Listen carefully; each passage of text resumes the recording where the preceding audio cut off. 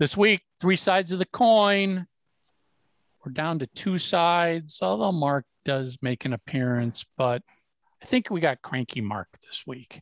I think he sleeps through most of it, if I'm not mistaken. It looks like he went to the dentist earlier, so he might still be a little jacked up on some laughing gas. He got crappy Mark today. Novocaine, I don't know what it is. So he left early. But we got an amazing discussion with Frank from Hatebreed, who's a huge Kiss fan. This is Three Sides of the Coin, talking all things Kiss. I want to rock and roll all night. You're listening to Three Sides of the Coin. Everybody, welcome back to another episode of Two Sides of the Coin. I can't keep track of what side of the coin is here every week or not. Does it really matter? You got the original too. We started this whole thing. Mark shows up later, leaves later. You know, it's one of those things. Hosts come and go. It's like they stroll in, talk, leave. You know, we're just like a coffee shop.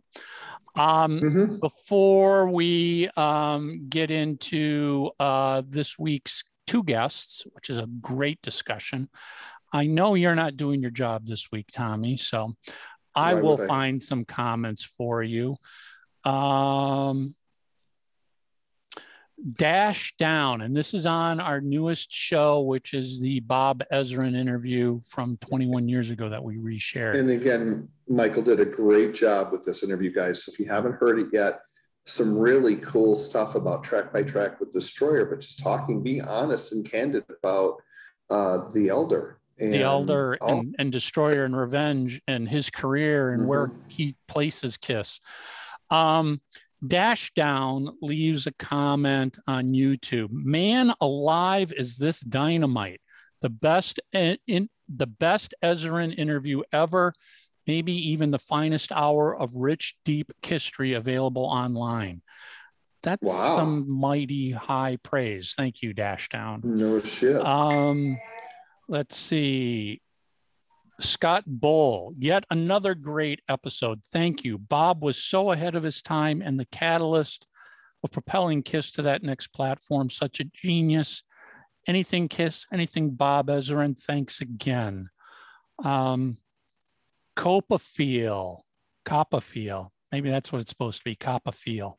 It's funny that Destroyer was considered a disaster, but became a classic, and The Elder was the opposite. Exactly. I mean, that's part of what we kind of hit on is like, you know, Destroyer was that close to becoming Elder, except for Beth. Beth saved it. All right. We'll just, that's good for comments. One thing I wanted to mention before we get into this week's guests is, if you're not aware of the Metal Hall of Fame, metalhalloffame.org, they're a group that basically does a Hall of Fame for metal musicians. Basically everything that the Rock and Roll Hall of Fame sticks their nose up to and ignores. So they are doing their 5th anniversary bash, September 12th, 2021. It'll be their 5th round of inductions. And this year's inductions are fantastic. We'll save the best for last year, but they're inducting Triumph. They're inducting Marty Friedman from Megadeth. They're inducting Stryper, Paul Di'Anno and Blaze Bayley from Iron Maiden, Derek Riggs, who's the artist and creator of Eddie. But from the Kiss world, and Mark Weiss, legendary rock photographer. You've seen all of his work everywhere during the 80s. But Kiss has got a bunch of inductions into the Metal Hall of Fame this year. Doc McGee is being inducted by Paul Stanley. Bruce Kulick is being inducted by Eric Singer. Eric Carr is being inducted by Charlie Benante of Anthrax. And Bill Aucoin is being inducted by Keith Roth, one of our past guests from SiriusXM. I can tell you this is something for over the last year, I've been working with the Metal Hall of Fame to make happen. Because I went down to their last event last year in LA just before COVID. And when it was all said and done, I was like, man, you guys need to induct Kiss. And I bet I can get you Bruce, Eric, Bill Aucoin. And then after further discussion, we also thought Doc would be a great addition to it. And it took a good year of back and forth to get all four of these guys confirmed to, accept the honor of being inducted, who was going to induct them. It's incredible that Paul is, and all of this stuff, people, by the way, is pre-recorded video. It's not going to be a live event that you can attend because of COVID, but Paul recorded a video inducting Doc. Then Doc's got a video of his acceptance. Bruce got Eric Singer to induct him. As I said, Charlie's inducting Eric Carr, and Keith Roth is inducting Bill Aucoin. It's just so cool to see these people get the recognition they deserve. I mean, as we all know, as Kiss fans, the Rock and Roll Hall of Fame basically put their middle finger up to Kiss and refused to induct Bruce and Eric. And, Bill Aucoin's team has been trying to get him, inducted for many years. Tirelessly, starting petitions and getting, but I'm glad that the Metal Hall of Fame at their 5th year now has been able to give these guys recognition. And this is, it's going to be so cool to watch this, so put it down, September 12th, 12 p.m. Head over. We'll keep the information flowing as we know, links and everything else, but it's metalhalloffame.org. You can see all of the past people they've inducted. And believe me, it's been some pretty significant musicians have been inducted. Performances. It's pretty cool. You're going to have to check this out. And listen, as Kiss fans, we should all be there watching this stream, sharing this news. I think it's just great that Eric Carr and Bill Aucoin are getting the recognition they deserve long after they've left us. Right. I agree. I think it's a wonderful thing, and we need to support it. Yeah. So, follow us. We'll keep the news coming. Check out metalhalloffame.org. They're on social media. They've got a Facebook page and a Facebook group. You share this news. Let's get the Kiss Army out in force to support our four guys getting inducted. All right. I don't think there's anything else Kiss-wise that we need to talk about. No, nothing other than the tour is starting up here. By the time this posts, it might be the first night. Yeah, fingers crossed that this happened. It goes off without any postponements or canceled shows. I don't know. I mean, every single day now I'm seeing other artists that have had to postpone shows, and cancel dates, and it's not a guarantee. So if you can get out and see these guys, do it. But go, because it might get shelved again for another year or 6 months. Another year, we don't know. Want to get out, So this week we've got 2 guests joining us for what turns out. Wait a minute. What? Wait a minute. What we didn't touch on that we should is they announced the residency in December. That's right. Vegas residency at Planet Hollywood. Is that where it's at? Yeah. Do they have an arena there or something? I think they've got something like the Hard Rock had, small size venue like that. That's awesome. So Kiss is doing another Vegas residency in December. Going into the new year. I'm trying to think if there's anything else news wise that we need to talk about for Kiss. No, I just wanted to mention in case Probably not, but in case there's someone who's listening to us right now that didn't know. Yeah, I mean, it's sort of been officially announced and not, in the sense that if you've been a longtime Kiss fan, Gene talks about a lot of stuff in interviews before he's supposed to talk about them. And I think this was one of the, I think this is one of them. He mentioned in an interview that, yes, they're doing a residency, but the residency hasn't announced it. And Kiss hasn't officially announced it either. If that all makes sense to you. It's just, it's Gene talking about all the stuff that Kiss is working on. Okay. So this week, 2 guests. We are joined by Frank from the band Hatebreed and a good friend of his, John, who works in the music industry for ADA Music, which is one of the biggest music distributors out there. Huge Kiss fans, lifelong Kiss fans, incredible. Nice guys. Somewhat short discussion because they had to jump, but we're going to have them come back. We talk about their fandom, but we also talk kind of business. I mean, we're getting the input of a musician and a guy in the industry talking about Kiss, especially talking about like the 1978 solo albums. So give it a listen. We'll see you at the end. We got some interesting homework for you waiting at the end as well. Want to get your official 3 Sides of the Coin logo and shocker tee? Now you can. We ship worldwide. Get yours online at shop.3sidesofthecoin.com.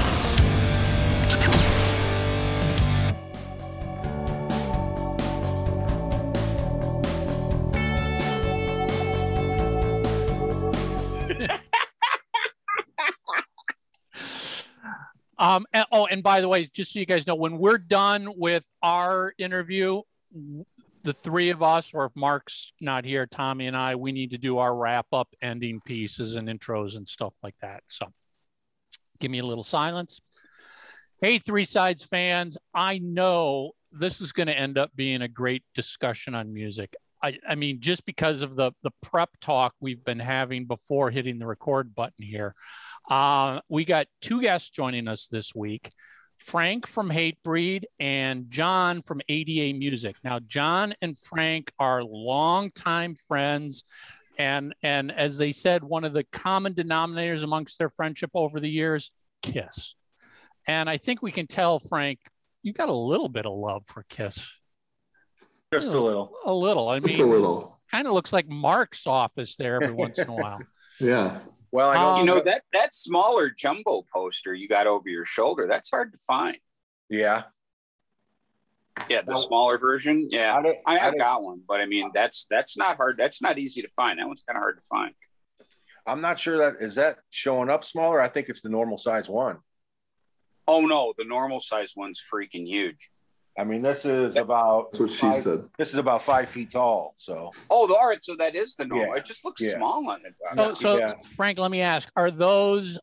First of all, is that a Kiss record player below the poster? It is. Yeah, the record player, the puzzles are. I don't know if you can see in the shot. The Magic Market Cups. I was going to say the Magic Market Cups. Yeah, I mean those are pretty rare too.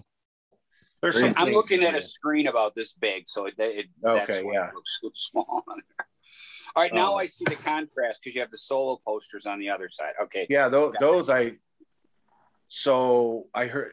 Yeah, I managed to get all 4 of the guys to sign those. I think Peter was the last one I needed to meet of the 4.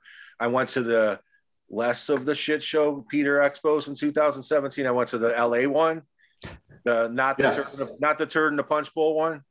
So I guess I kind of got lucky. I kind of got lucky there. And the experience was fine for that one. So he was the last one I needed to get signed. By the way, we could already tell Frank's a 3 Sides listener. Just throw that comment out. Yeah. Turn in a punch bowl. It's funny. I did the opposite, Frank. I got my Alive 2 one signed. I didn't get the solo one signed. But that was a quest too. Back in the day.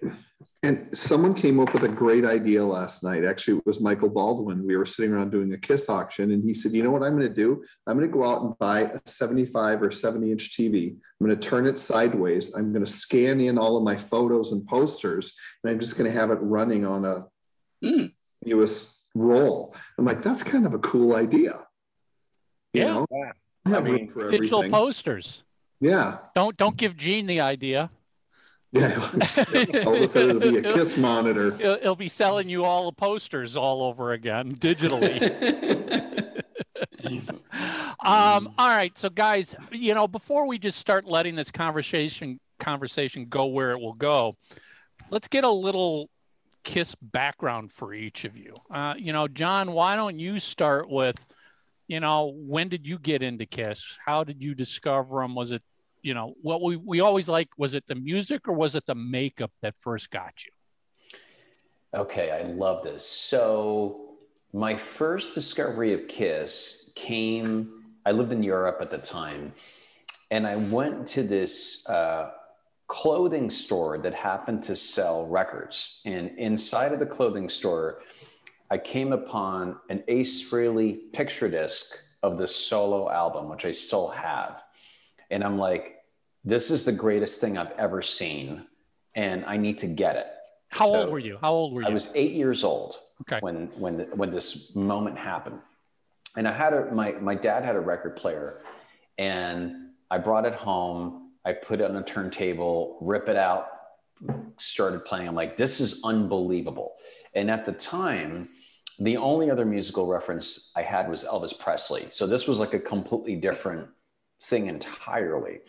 So that led to buying a 45 of I Was Made for Loving You and Hard Times, which then led to, this was right around the Unmasked period. And so 1980, Unmasked, and I bought from a classmate the poster that came inside the vinyl for Outmasked, not realizing that he'd gotten it for free. So I got the poster. My mom was very upset. She made my friend give me back the money for the poster. And then they were touring with Maiden. And I think it was was it the Killers tour or the first Maiden record? I can't remember. It was the first Maiden record. We just had Dennis Stratton on last week. Dennis Stratton from Maiden, they were touring with them. They had songs written for the second record, but they hadn't released Killers yet. Got it. And so I convinced somehow my parents that I had to go to that show, which was the Unmasked tour. And that was the beginning of all of it. And it's however many years later, and we're still having this conversation. So John, let me ask, before you saw the Ace Frehley picture disc, had you heard anything about KISS? Did you know anything about them, or was it a pure brand new virgin discovery? It was a virgin discovery / voyage. And when I saw that vinyl, I'm like, this is the greatest thing I've ever seen.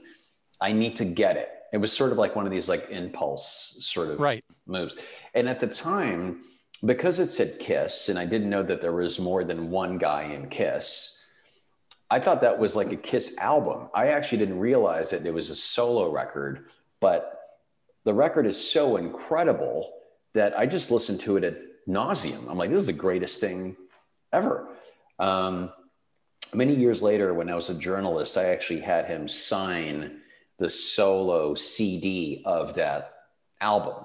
And I told him this whole story. This was around Trouble Walking era when Richie Scarlett was touring with him. So I've been a KISS Army guy for I'm going to date myself, for 41 years now.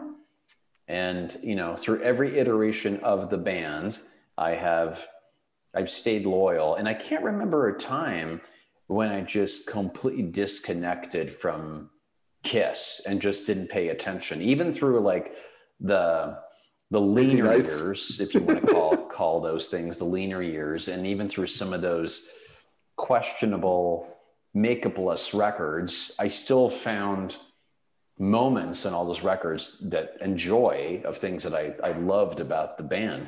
And then when I got back together in '96, like anybody who was a diehard, I lived in New York City, and I went to I think 3 of the 4 shows at the Garden, and I'm like, this is the greatest thing I've ever seen, because I didn't pass on I never saw the 70s shows, and I saw them a bunch of time without makeup. I saw them numerous times on the Hot in the Shade tour.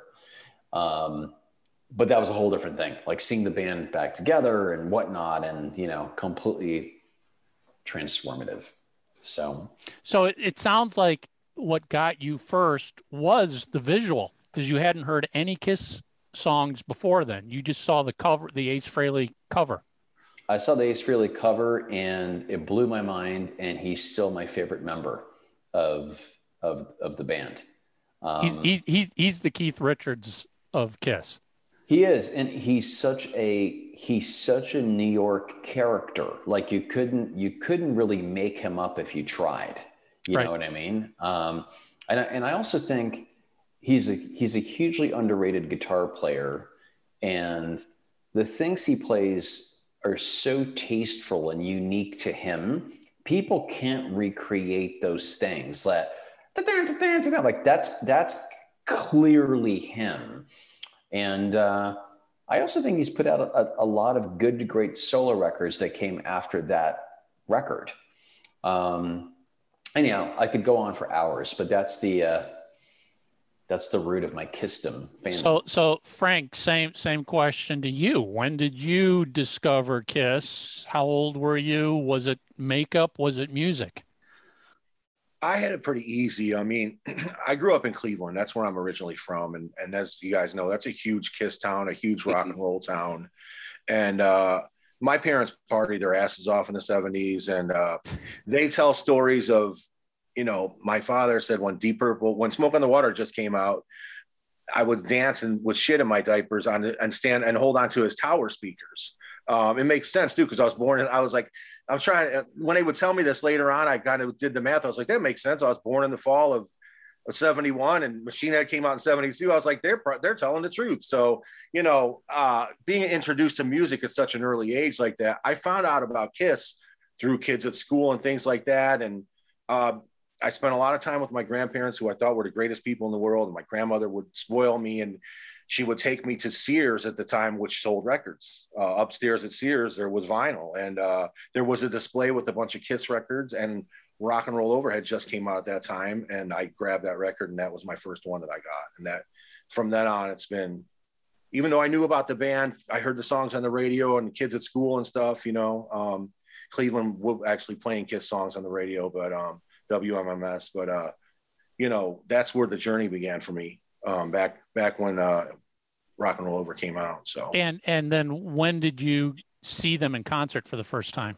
I didn't get to see them until, you know, my parents split up and divorced, and years had gone on. I still loved Kiss, though, and even though I was getting into other kinds of music and stuff. The first time I saw them was at the Richfield Coliseum, which is Cleveland, on Animalized with Queensryche opening. Okay. Yeah. And it just was our seats sucked, but it just was life-changing for me. But yeah, I mean, like I always tell people, it's like, I'm in the same building as Kiss. That's all that matters. They're in this building. That's what I say when I board the ship every year. I'm on the same boat as Kiss. And there's way less people on this boat than there was at that Animalize show. It was nice that none of us have lost that. You know, and I was trying to explain that to a coworker today who doesn't get the Kiss thing, and I'm like, you don't have to get it. What you're missing is it takes you back to your childhood. It takes you back to those feelings of loving music, just like the Stones and any other band you can think of. And I think that sometimes gets lost on people who aren't as attached to music as the five of us are. Sure, absolutely. So Frank, when did you start making that transition from being a fan of music to, I want to be on stage and I want to do that? I mean, I'm not the only kid that put a Live 2 on and some makeup and had a tennis racket and put a concert on for the family members or the neighbors. So I was dreaming of that at a young age. But as I got older, you know, like I was saying, I spent so much time with my grandmother and my grandparents. I was always watching her cook. I was always into that. And I thought I was going to cook and be a chef in my life, because who can make a living off music now that I'm a teenager now? And that's a 1 in a million thing. And here I am, the guitarist in Hatebreed, and been playing in touring bands and going all over the world for 30 years now. And I still am doing all the cooking in the house when I'm home, but it's just kind of, I got lucky. You know what I mean? I got lucky. And I attribute it all to Kiss, though. I mean, if you watch any interview, I do a lot of press for the band, probably second most to the singer. I can't do an interview without talking about Kiss. And I know a lot of Hatebreed fans don't want to hear that because the music's so much different, but it's why it's what put me in this position. It's because of this band that got into this band at such a young and early age. It was the blueprint for what I wanted to do. And it's a huge part of my career now. I think more music fans need to, we always say it's like, step out of your comfort zone, don't just listen to Kiss. I mean, as much as we all love Kiss, there's a lot more music out there. Step out of your comfort zone and listen to something else. And, finding, we've talked about this many times on the show, we love that family tree searching, all of a sudden, Paul does an interview who says, I grew up and, the Pretty Things were a band that I loved listening to as a kid. Pretty Things, who's that? Oh, let me go check this out. And now you go down that rabbit hole of, this is the band, these are the bands that influence the artists that I like. And you can start seeing how it impacted. Musically, it could be completely different. Visually, obviously, Kiss is completely different than almost everything out there. But I wish a lot of fans would take the time to go, oh, Frank, you grew up as a Kiss fan? Well, I'm not a Kiss fan myself, but let me find out, why did they influence you? How did they make you what you are? And I think, if more fans do that, you discover a lot more music.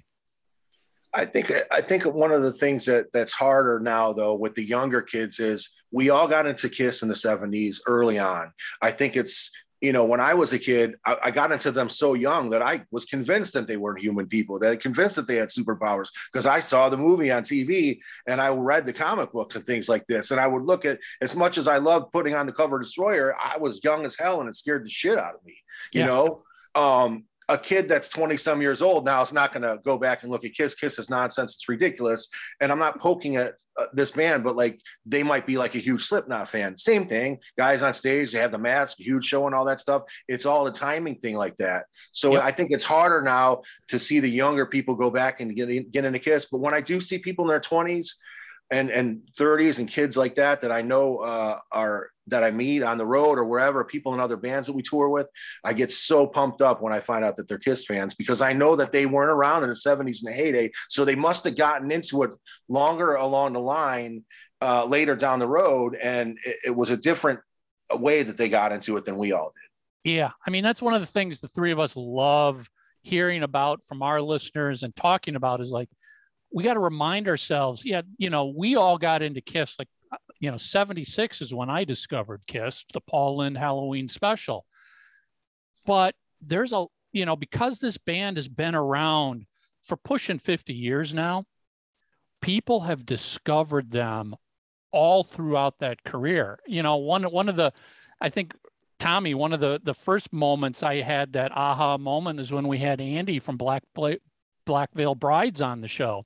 Yeah. Huge Kiss fan. And he's like, I didn't discover Kiss until 1992, the Revenge album. And we're just like, how is that even possible? I can't even comprehend that. But that doesn't mean they're any less of a fan.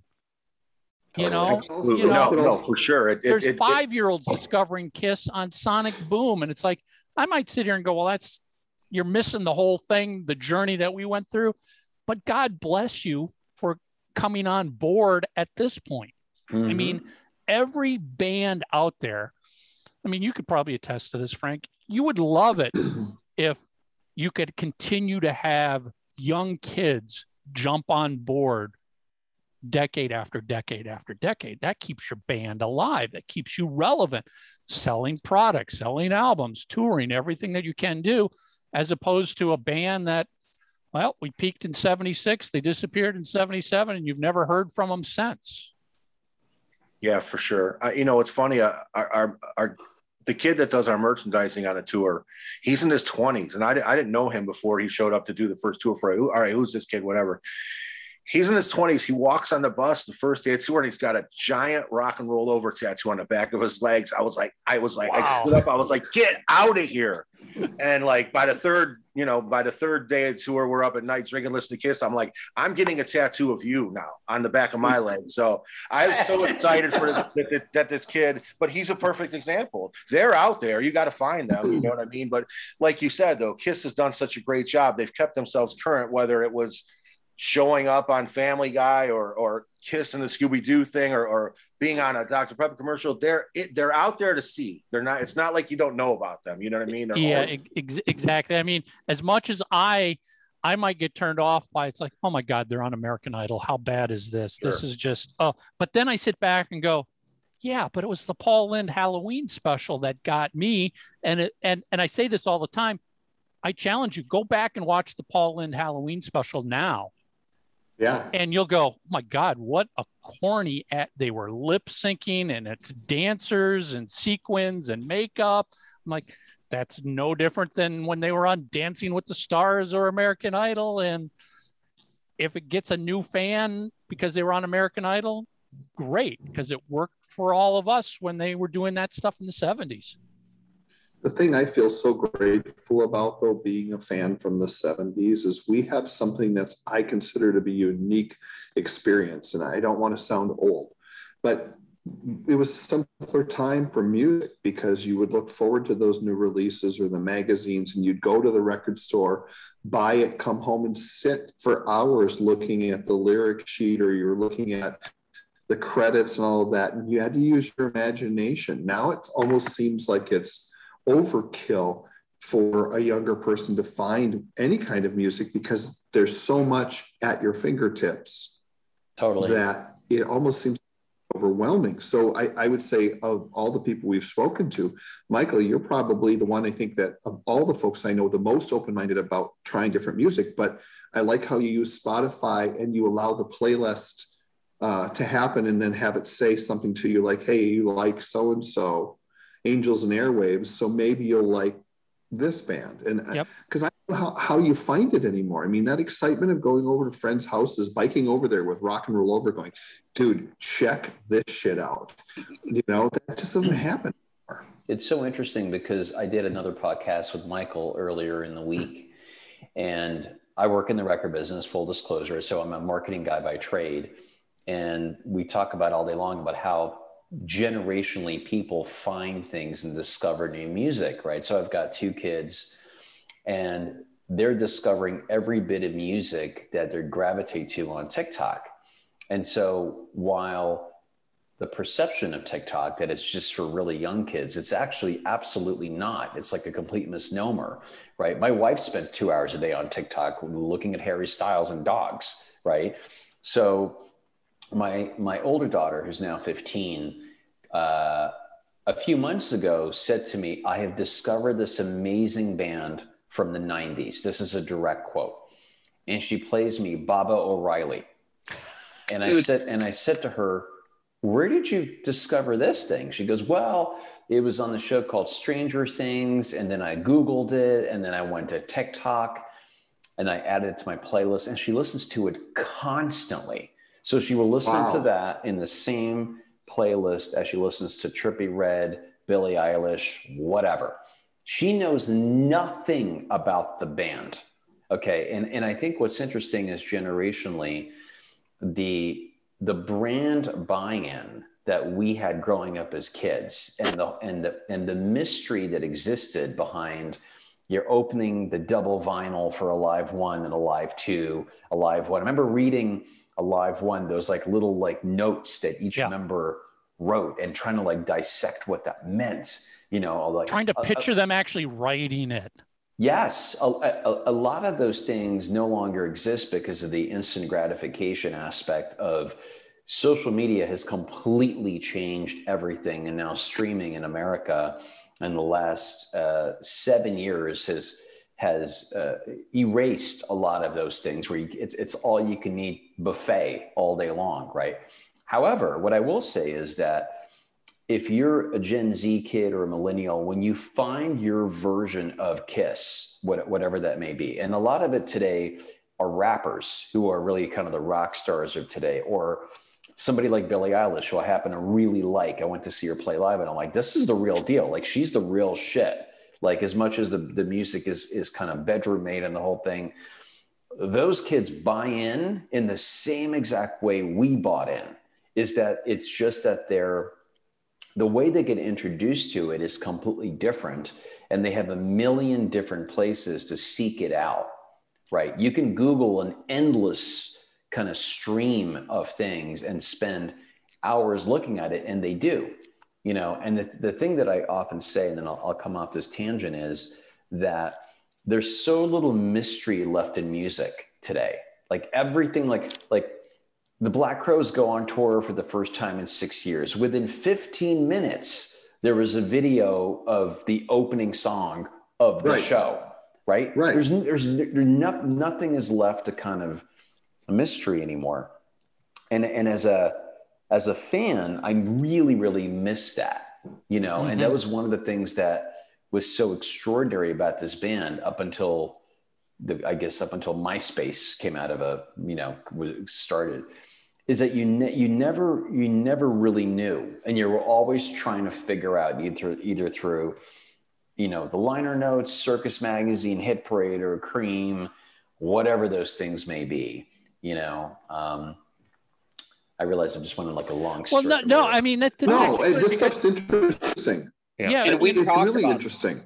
We've talked about it. Yeah, you're right. It's fascinating. But I've got a question, John. I'd love to understand from your perspective. So Billie Eilish makes sense to me for a myriad of reasons. Mm-hmm. The ones that don't make sense to me is, I don't know, pick a band right now that would be the equivalent of a Cheap Trick early on in their career, where they've got really well-written songs. They're probably a little quirky, but they're not dance. They don't fit into the Billie Eilish thing or the stuff that's traditionally popular. How do you take a band like that and get them to the point you need to get them to? So your timing of this question is actually inspired. The biggest streaming act in the world right now, in this very moment, is an androgynous rock band from Italy called Maneskin, who came out of nowhere and won Eurovision. They jumped Olivia Rodrigo. They have 51 million monthly listeners on Spotify, and they're gigantic, right? So I think with rock music, it comes in, I think it comes in 25 to 30 year cycles where something comes back and changes your life. I think the last time that happened was literally 30 years ago with Seattle, right? There hasn't been like a transformative movement in rock music that gets played on guitars in that kind of way. You can point to Radiohead and these kind of random things, but not in that it changed the world, right? So to answer your question about the Cheap Trick kind of artist, that is a perfect example, because the things that appear out of a jack-in-a-box that are lightning in a bottle are never the expected things. And that band is a perfect case in point. If anybody had said 6 months ago that an androgynous band from Rome, Italy, was going to have a song that's gigantic, that by the way is a 4-year-old cover song, and be the biggest global streaming song in the world, you would have been laughed at, right? Yeah. But in the same way that, like, when Adele happened, right? And I saw Adele play the Apple Store in New York in front of 19 people, and I'm like, she's the best singer I've seen in a decade. This is unbelievable, right? But she wasn't that Adele yet. And what do I know? Like, it could have gone nowhere, right? However, to answer your question, the things that don't fit in that box, right, that kind of now penetrate the slipstream of popular culture, it happens so quickly Like from that band that I just named, Maneskin, from the time they won Eurovision to them having 51 million monthly listeners on Spotify, which, by the way, is 5 times as many as Kiss, just to kind of to frame that. Yeah. That happened in less than 6 months, and that's how quickly the world kind of evolves. Back in the 70s, you put out 3 albums in 18 months and you toured them over and over and over. And you broke the old fashioned way. You broke through touring, you broke through FM radio, you broke through press and all that kind of stuff. But those artists were given enough runway to do that. Journey, REO, Cheap Trick, all those bands that, Kiss, Perfect Kiss. Mm-hmm. I mean, Kiss was about to be over, right? Before Alive 1 came out, as great as those records were that preceded it. So anyway, that is the kind of the Cheap Trick of the moment. I think you can point to things like that you never see. You never see it coming. You're like, where did that come from? Well, so Frank, you mentioned this, and I was going to bring this up to both of you. One of the things, because as we say, or Mark is so fond of saying, but we agree with, timeline is so important to all of this. Your timeline in the music space of an artist's career is very important.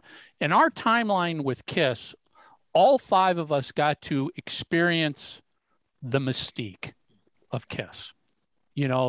Frank, as you talked about, they were demons. That was a real demon on stage. Those were real superheroes on stage. I've said this many times, like, okay, we know Superman and Batman are superheroes, but we also know they're not real. It's a comic book. It's fake. But Gene Simmons, Paul Stanley, Ace Frehley, and Peter Criss are actual real superheroes. As a kid in the 70s, those were really superheroes. It was a real persona that you could go see on stage, that coming off stage was a normal human that they refused to be photographed, so you could never see them. That wasn't a comic book writer making up some story. That wasn't some after-school Spider-Man cartoon you were watching. This was real. And John, maybe you've got more input into this because of being in the music industry and working in various capacities, but I'd like to get both your inputs. Could Mystique ever happen again? Not just for Kiss, but for any band. Is it impossible to create a mystique of a band in this era now with social media and internet and TMZ and paparazzi and full transparency on everything? Could that ever be done? I'm going to give you the short answer with one word: Kanye. Right? The mystique Kanye has around him and all these things that we perceive to just be completely crazy town, I think some of them are, and some of them are him being crazy like a fox, and some of them are completely premeditated. The mystique around him is unbelievable, and around some rappers that we know very little, like very few things about, that are gigantic, even though kids are trying to figure out what that is. I also think, when I think of mystique in today's world and rock music, so to speak, there's still mystique around Thom Yorke. There's still mystique around Trent Reznor. There's a handful of these artists that are transformative in the worlds that they live in. But I also think we're hitting mass saturation on social media and shareability, where there's going to be an artist at one point, and I can't tell you what they're going to sound like or what they're going to look like, who are going to go the completely other way, right? However, in order for them to succeed, the music and what they're delivering has to literally be life-changing. Because couldn't Daft Punk? That was my example, Mike. Be that. I mean, Daft Punk. There's 2 guys who you never saw. You had no idea who those guys were, but their music really captivated and exploded. I mean, and it was a big deal when Daft Punk retired and they took their helmets off. Totally. And again, those songs are unbelievable. They are evergreen pop songs, right? So you can't underestimate the quality of the work that goes with that. By the way, Marshmello too. I'm not really a big Marshmello fan, but those songs are gigantic pop songs, right? And that repertoire will be generationally probably evergreen for many, many, many years to come. It's just not guitars, you know, but the Daft Punk example is actually a perfect example of you never really knew who was behind the mask, you know, pun intended. Frank, I mean, your input on this. Do you think if Kiss, instead of starting in 1973, started in 2003, trying to follow their exact same format of we're wearing makeup, never going to be photographed without makeup, could they do that? Could that actually be pulled off in this day and age? I think it could be pulled off, but is it going to be, so much stuff's been done since then, so I think they certainly could do that, but will it make them the band, as the big band that they were, you know what I mean? Would they have the success that they had throughout their career now? Probably not.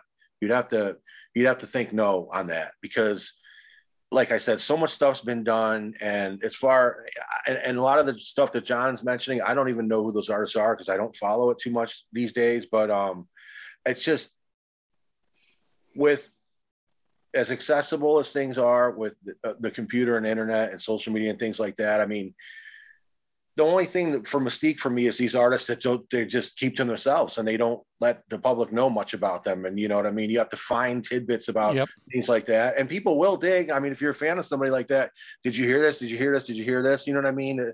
To me, that's just the extent of it though, because it's gone on for so long and everything has been done. Isn't part of it also just acting like a rock star? So even if you're not Kiss, you're not wearing makeup, you're not hiding your identity, there's something, growing, I'm sure I'm speaking for all of us, growing up as kids, even if it wasn't Kiss, if it was the Rolling Stones or if it was Cheap Trick or whoever we were listening to, there was that rock star mystique itself. Like, oh my God, these guys are just huge rock stars and they're on a pedestal. And maybe that was partially set up by the record labels creating these mystiques. I mean, the fake stories of where Kiss came from and the fake stories of Cheap Trick's background. I mean, back in the day, that was the deal. It's like, okay, you're an unknown artist. Well, we're going to create a backstory, because your real backstory is not exciting. 4 kids coming up from the streets of Cleveland isn't exciting. We're going to make some backstory that's going to sell to the press. So that rock star mystique was always important as a kid for me. And I feel today, a lot of these musicians don't treat themselves like rock stars anymore. They're just everyday person on the street. They're hanging with you. They're sitting with you. And again, that's got an advantage because you're connecting at a level that a fan can relate to, but you're also now bringing yourself down to the level of your fans and saying, I'm just like you. Well, but Mike, don't fans want you to be more than that? Mike, that cuts both ways though, because that's supposedly Bruce's image, the everyday kind of work guy, but it's just that. It's a fucking image. Sure. It's not him. He's still going to the fanciest restaurants and flying on private planes. And Bruce Springsteen is who Mark's referring to. Yeah, not Bruce Kulick. Did I say Bruce Kulick? No. But it's a Kiss show. Oh yeah. But that's what I mean. Bruce Springsteen's, baseball hat in the back pocket is every bit as what Gene Simmons' tongue is. I mean, it's meant to, an image. It's meant to promote that sort of, ethic or whatever. It's show business, and that's what that's all about. Well, what do you think, Frank? I mean, did they expect more from you? I mean, from what we do, we're a personable band. We come from the basements of America. We're never going to be rock stars like that. It doesn't matter how big the band gets. We're very accessible, and you know what I mean? But I think that it's funny now, the word rock star is just thrown around so much now. It's like none of the rock stars are in rock bands. They're in hip hop and country. I know. They're flying across the arena with pyro and all this stuff. It's crazy what the term rock star and all that is. But, you know, you have that attitude and walk around. I guess what makes you a rock star is how unaccessible you are and how nobody can get to you and how many seats you're selling at the arena and how many records you're selling and where you're at on your streams and the charts and all that stuff. I guess that's what would make up that. But I mean, you have to have that. You have to have the attitude too. You know what I mean? So, you know, and I've always said this about KISS, but this is very true in this modern era. Perception is reality. So you might not be that huge, and we could probably, all of us, name artists that would fit this description that are not big by any means in the reality, but they create a perception that they are just huge.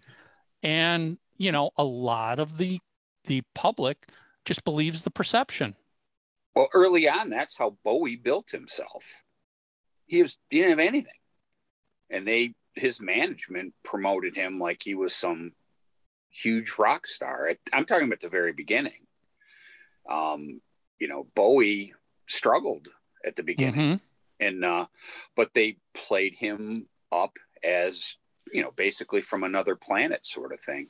So, I mean, that's been going on, you know, for many, many years.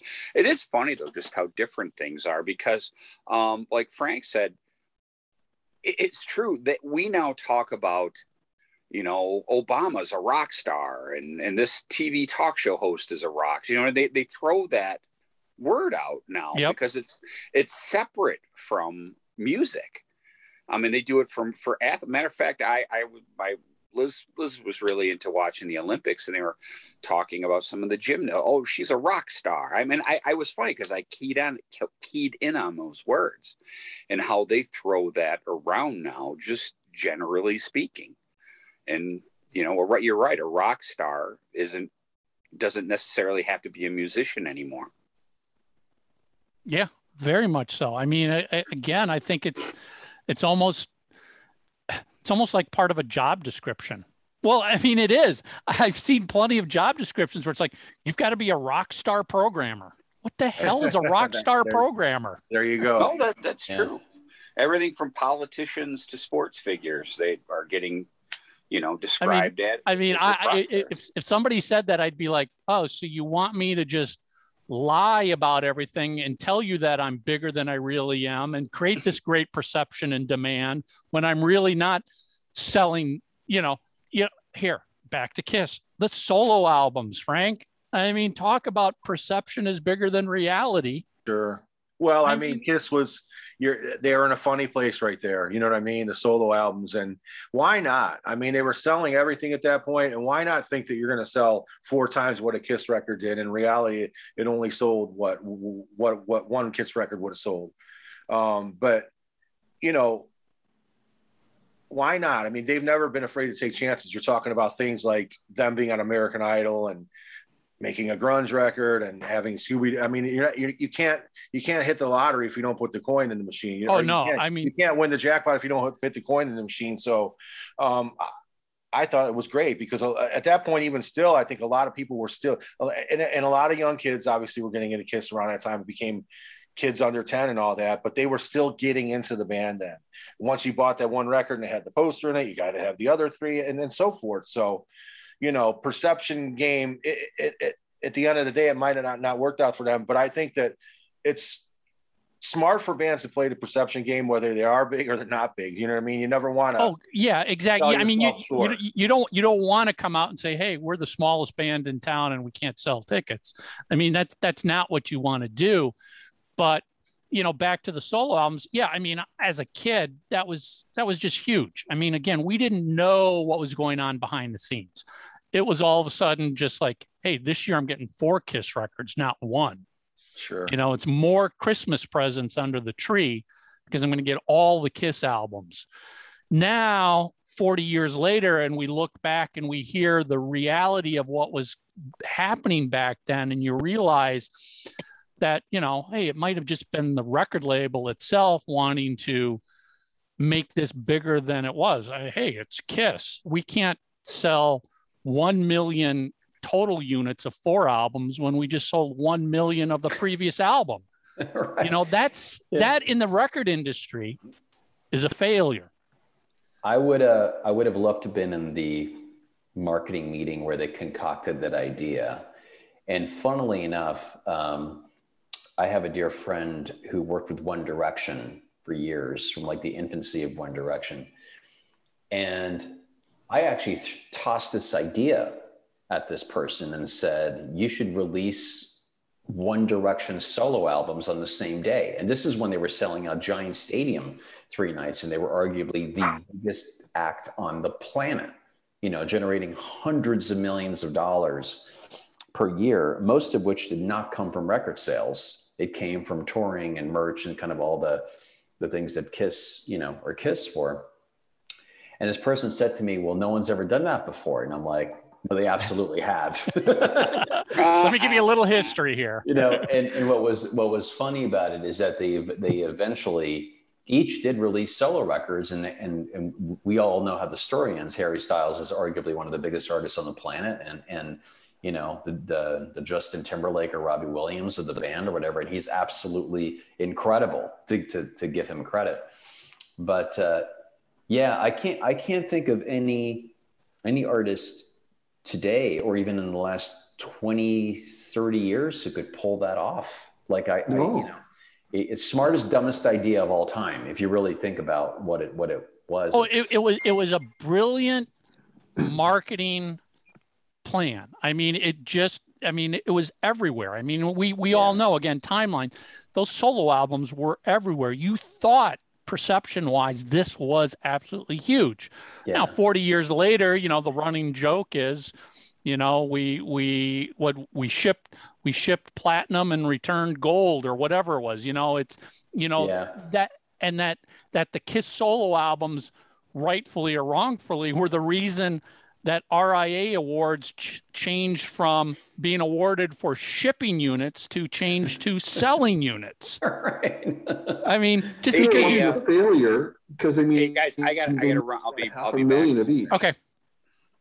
It was they sold $500,000 of each, so it's not an abject failure. It's just when you press 1 million and you have to put $500,000 of each one of them into a cutout bin for $298 at Zayre's. It looks really bad. Yeah. I mean, again, perception is reality. The perception in 1978 was this was massive. It was monstrous. It was huge. It had to succeed. It couldn't fail. Sure. 40 years later, all the interviews you read with people from, you know, from Casablanca at the time and anybody in the industry, they're like, oh, please, this was an absolute failure.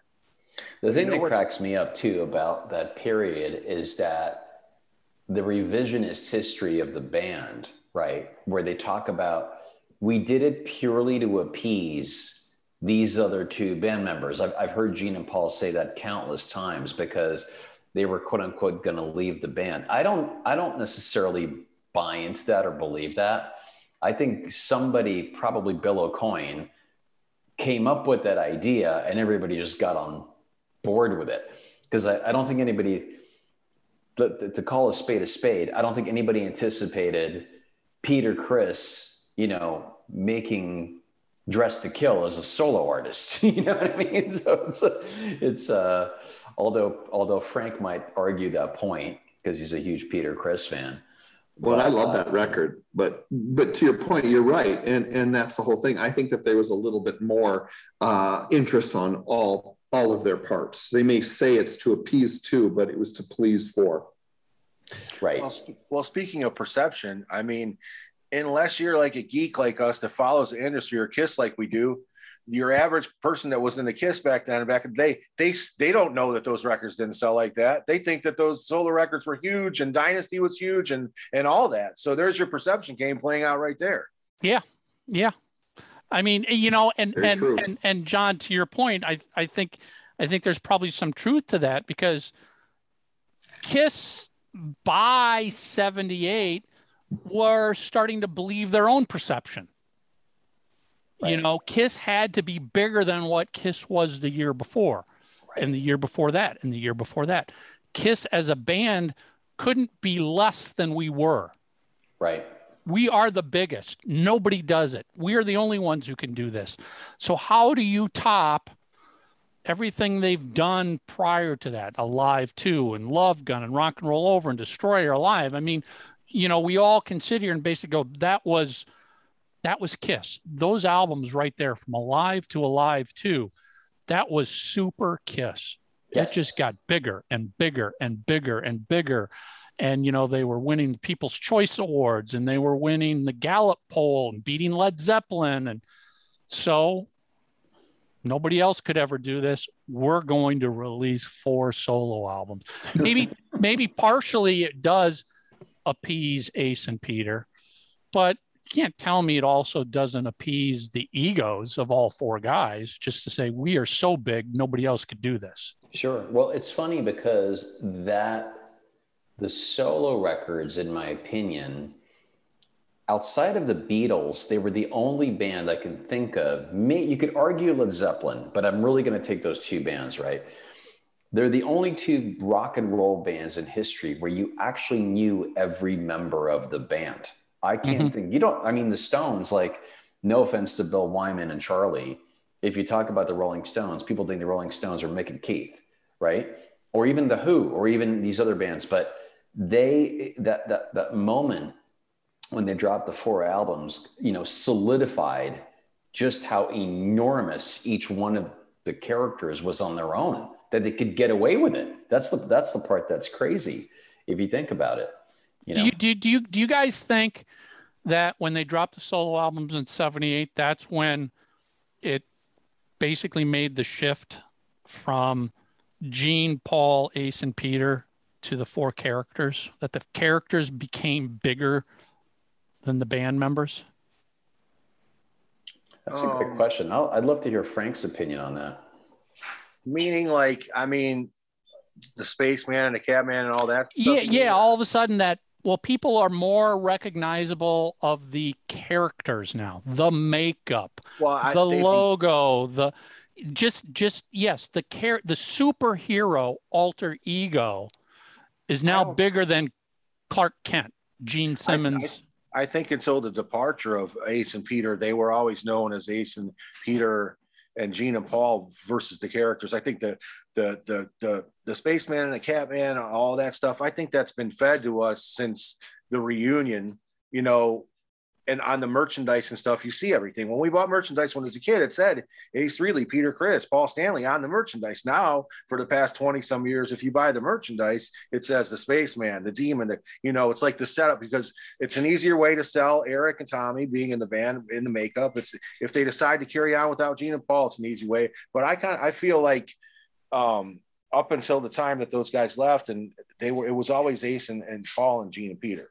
For the fans, I think. I agree. I mean, as a fan back in the 70s, I knew them as Gene, Paul, Ace, and Peter. But I also remember, and Mark would be able to add to this, there was, during the mid-70s, they were starting to drop PR marketing hints that put more focus on the character and the backstory of the character and the Spaceman's origin and that sort of stuff. Not like it is post Ace and Peter leaving the band here recently, but they were starting to plant those seeds. I don't think back then they knew what they were doing deliberately, as in, oh, we're going to do this and try and steer people more towards characters. I think it was just sort of a natural evolution for a while.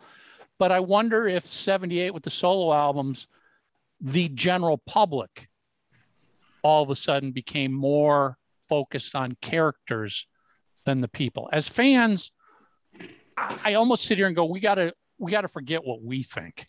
We're five diehards. We're not the audience that they're trying to sell to. They know they've got us.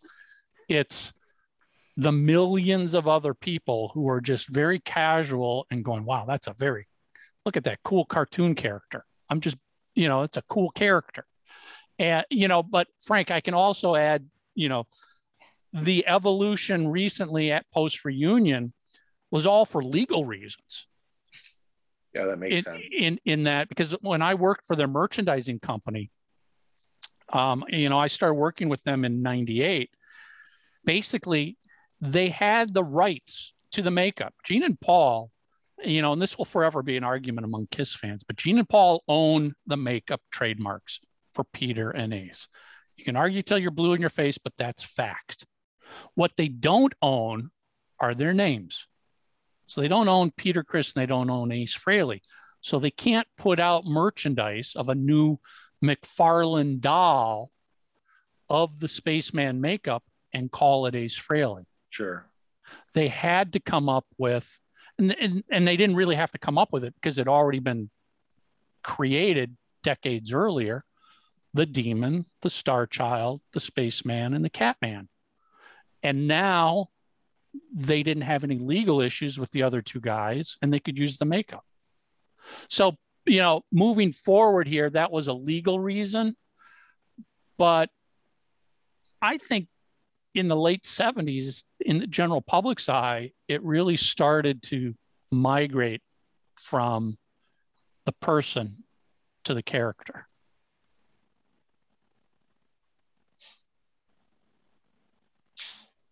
John, what do you think? There's a lot to unpack here. I don't know. I think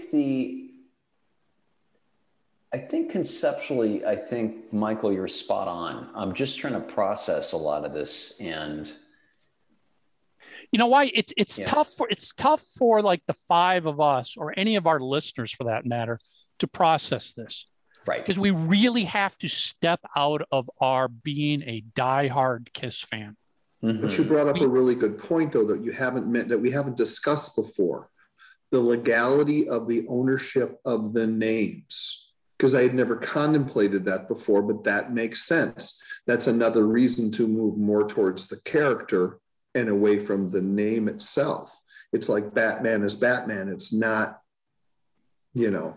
Adam West. Adam West played Batman, but everything that was sold to the public from a standpoint of merchandise was always Batman. So I can see from a legality standpoint why that would also maybe partially force their hand, because look at what happened with that the Kiss My Ass record. At the time that Kiss My Ass came out, Ace still owned his makeup, which is why the cover looks the way that it does. I think that was maybe a bit of a wake-up call for them. Yeah, I mean, let's be honest, whether Gene and Paul were brilliant or lucky doesn't really matter.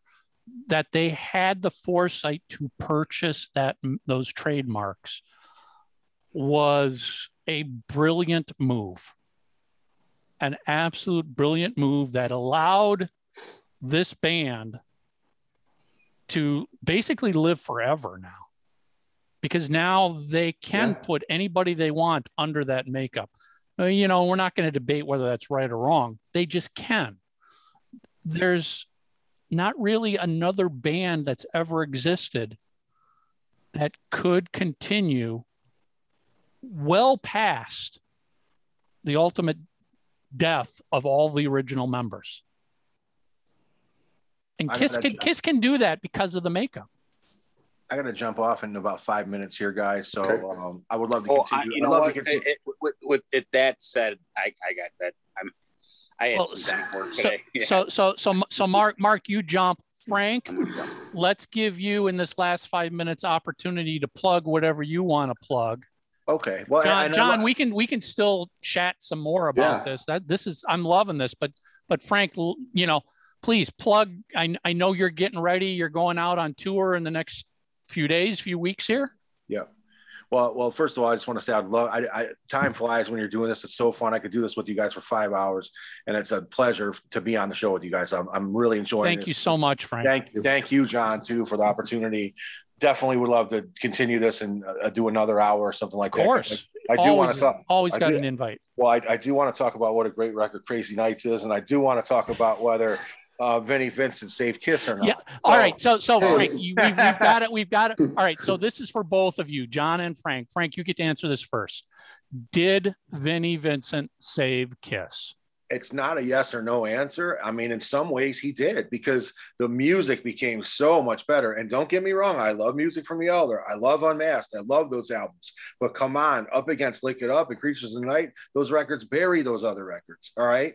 But did he save the band? If he saved the band, then they would have done the whole Creatures of the Night tour. It would have, the whole arenas would have been sold out. And although it was a return to form, you know what I mean?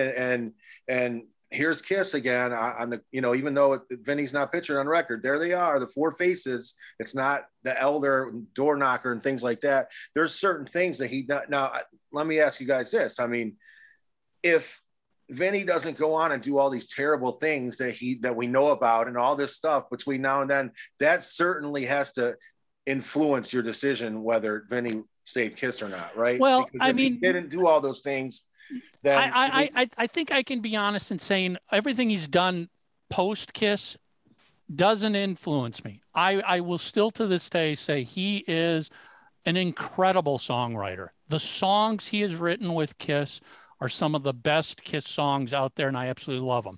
I'm not a fan of his guitar playing, but I'm just not a fan of Bumblebee guitar playing, period. I mean, that's just my personal taste. But, and this is the argument I always make with this question, is the songs are great, but if Lick It Up with all of his songwriting still had Kiss and makeup, I think it would have bombed even worse than Creatures of the Night did, and Kiss would have ended. Because I think what Kiss realized on the Creatures of the Night tour was the makeup is holding us back. I mean, we've heard that line, but I think it's reality. And you, I don't know if you guys have heard this in any of the past shows, but you know, my quick example is Lick It Up comes out. It's a phenomenal album for Kiss fans. We're like, yes, these guys are back. It's metal. We love them. Crickets. There's no airplay. There's no MTV. No, Creatures you're talking about. No, Creatures, right. Creatures. No airplay, no MTV. The tour gets cut short. It sells poor tickets. Lick It Up comes out. All of a sudden, Lick It Up is getting played all over KQRS, the rock station in Minneapolis that Tommy and I grew up listening to. I called the DJ and I played Stupid, and I'm like, dude, who the hell is this? Lick It Up. That is a great song. And he's like, dude, that's Kiss. They took their makeup off. Don't they sound great now? And I'm like, fuck you. Go back and listen to Creatures of the Night. It blows away Lick It Up. That to me just illustrates what saved Kiss post Creatures through the 80s.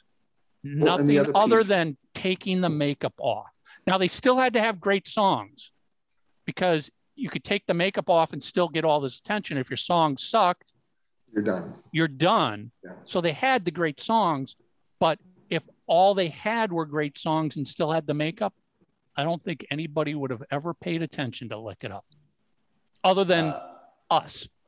I'm going to say something right, maybe controversial. Paul Stanley's idea of taking up the makeup when they took off the makeup actually saved Kiss. Exactly. I'm not sure that Vinnie Vincent, who was at the right place at the right time and made a huge contribution on 3 separate occasions, because you can't underestimate his contributions to Revenge. Too. Yep. Really, yeah. Revenge has at least 3 amazing songs, and the rest of it I think is actually kind of filler. I think the album's sort of overrated for what it is. But Paul understood what was at stake, and they were beneficiaries of timing. To your point, yeah. Michael, if they had waited another year to do that and there wasn't the big reveal, it might have just been too late. I think it would have been. I think if Kiss kept the makeup on for Lick It Up, that tour would have performed even worse than the Creatures tour. Yeah. And it would have permanently destroyed Kiss in the eyes of concert promoters. Right. So they would have forever been a theater band at that point in time. And I don't know if Gene and Paul could accept that. Right. Well, and I also think that if Vinny is guilty of anything, is he hasn't seemed to learn the lesson that it's like a football team. Not everyone can be the quarterback. Right. You know, and I don't understand why. And again, you know, Frank, you'd have to talk to this point because I'm not in a band nor have been. But it seems to me like it's a team working together for that goal. And some people are really good at songwriting. Some people are really good at working on websites, all the stuff you guys do together to get up and rolling. And Vinny was an incredible songwriter, like Michael said. But I feel like he just couldn't be happy with his role as the guitar player. It's at least from my perspective. And I think that's really what derailed the whole thing more than anything else. Yeah. I mean, there's a whole discussion here. I mean, you know, if Vinny was so good in Kiss, why wasn't he so good on his own?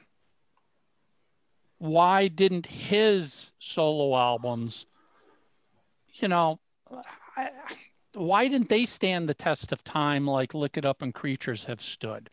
Yeah. You know, I mean, and is it because Vinny's songwriting within Kiss was so good because he had Gene and Paul doing something to better those songs when Gene and Paul were removed from the picture and Vinny was writing on his own for his solo albums? You end up with the Vinnie Vincent Invasion, which is literally Vinny trying to overshadow everybody in the band and play a million miles an hour. And, you know, to Tommy's point, that's not a band. That's not a team. You're not in it for the band there. You're in it for yourself. So maybe, you know, the bigger question is if they could have worked it out with Vinny and he could have stayed with Kiss through the 80s, what could we have had? Yeah, I don't think we'll ever know, but I don't know that Vinny, and I don't know Vinny from a hole in the wall, but I don't think Vinny had enough self-awareness to be able to pull that off. And it's a combination, I think, of deep insecurity and narcissism, which kind of go hand in hand, right? And we'll never know the answer to that. But if Vinny was so big that he saved Kiss, that he made Kiss a viable act again, who was Vinnie Vincent prior to Kiss? I don't think any of us knew of Vinnie Vincent prior to Kiss. Right. I mean, it was Vincent Cusano. I mean, he was a completely different name, you know, playing different stuff. I mean, he was on Dan Hartman's record. I mean, was it basically disco that he was playing guitars on? If anything, Kiss made Vinnie Vincent. There's no doubt about that. Kiss saved Vinnie Vincent basically from obscurity. So funny story about Vinny. He's from Bridgeport, Connecticut, and that's where the other guitar player in my band, Wayne, is from. And his mother graduated with Vinny. Really?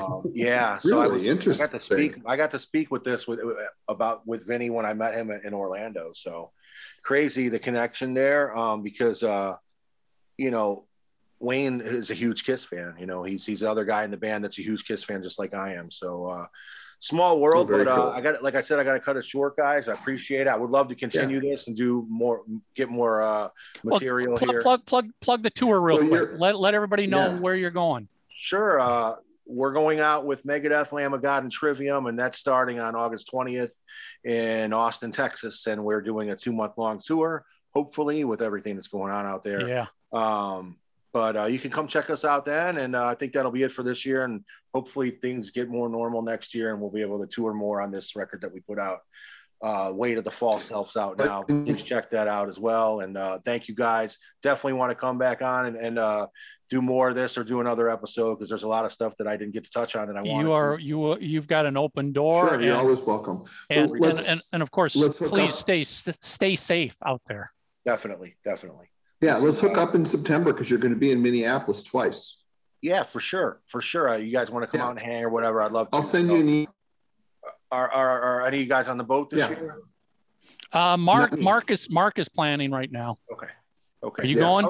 If it happens? I just booked like a week ago. I wasn't going to go, then I was going, then I wasn't going. So it's been one of that happens. Well, I didn't know if we were going to be on tour. You know, they took the indoor show in the beginning, and that really turned me off. So, but I would love to do this again, and I appreciate it one more time. And we'll link up Absolutely. when I get to see where you guys are at. And John, hopefully I see you soon. It was good to see you, even if it was just on here. So good to see you too, bud. Take care, Frank. All right, Bye, Frank. Bye. Bye. Just so everybody knows, Frank had to jump. John had a prior commitment, so they had to jump. But they both definitely want to come back and talk some more. Tommy, I don't know about you, but I loved that conversation we were getting into. It was so, it was a great mixture of business and fan. Which is what I enjoy. I want to talk about all the aspects of all of this. And we've said this since the get-go, and this is not to downgrade or insult anyone. I have zero interest in doing a track-by-track discussion of Love Gun. Mm-hmm. I want to talk about the band and the music business with fans that have different perspectives on a variety of things. So when we talk about different shows and having guests on, I live for these types of interactions because it's fascinating to me. And John and Frank were fascinating. Yeah, I mean, it was great because you got Frank, who's a musician, and you got John, who works in the music industry. So Right. we were getting two sides of a KISS fan's perspective, which was great. And as I've said many times, I love the business side. I mean, I work in the music business, but I love the business side of KISS, what's going on out there and why did this happen and how are things being perceived. And just like you, yeah, I have no interest in going back and doing track by track review of KISS Alive. I have, no real interest in digging up the finest minutia of who played the cello on this one track for 5 seconds. I mean, that means squat to me. If it means something to you as a listener, that's completely fine. That's perfect. Great. But I mean, as we say, this is our show and we're doing the show that we want to do.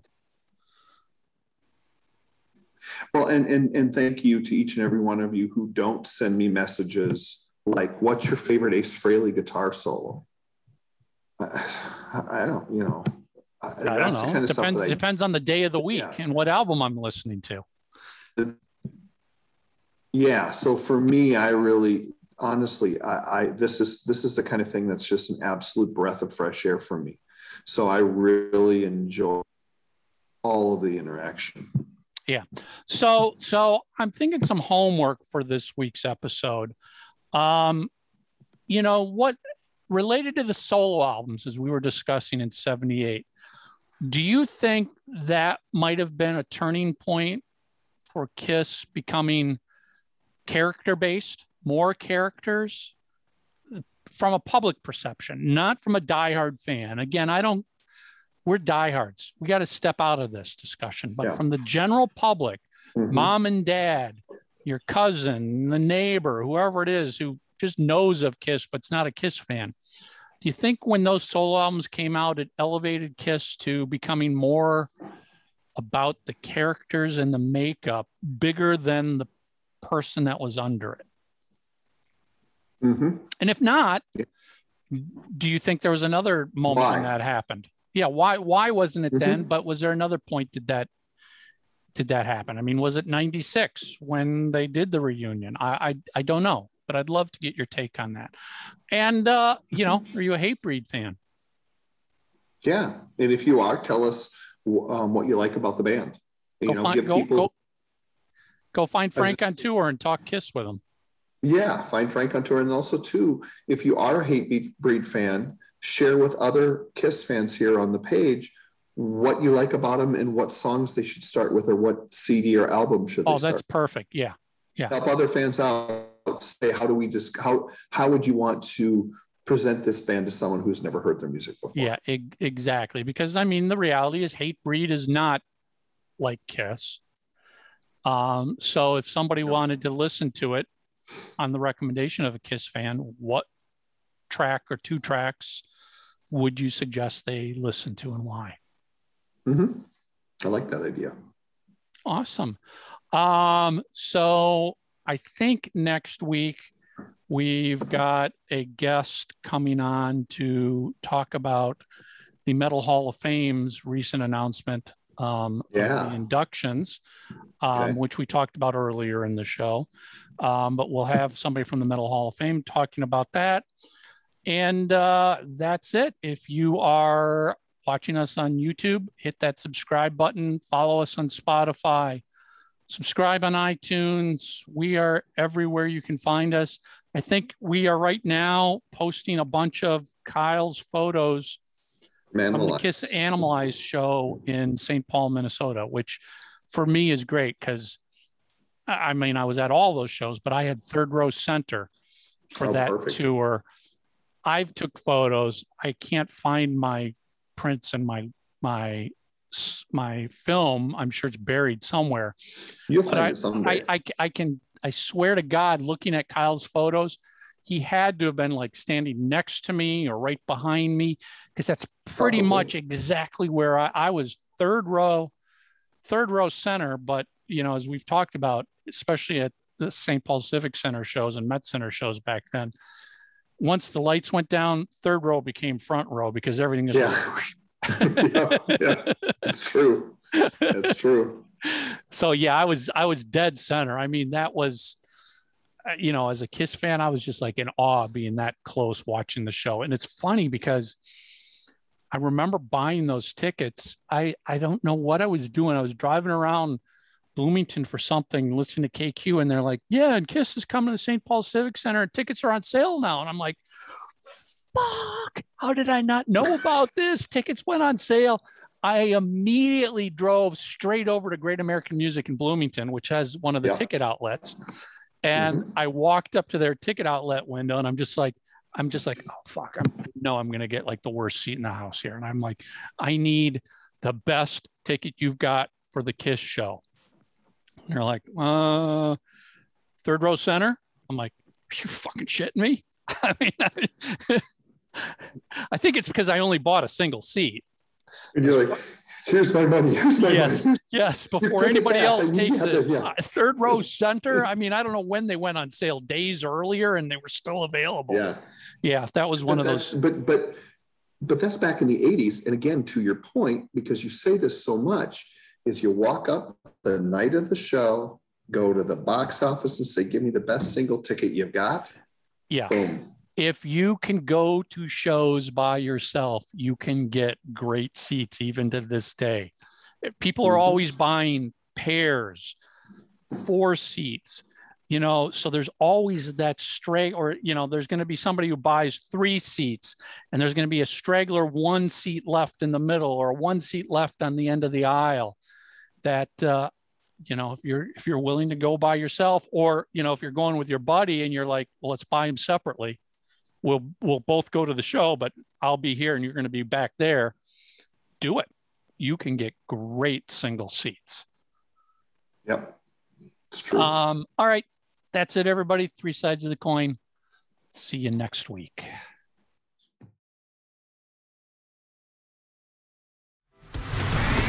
So you love the show. Go to itunes.3sidesofthecoin.com and leave your review and rating of 3 Sides of the Coin. Thanks.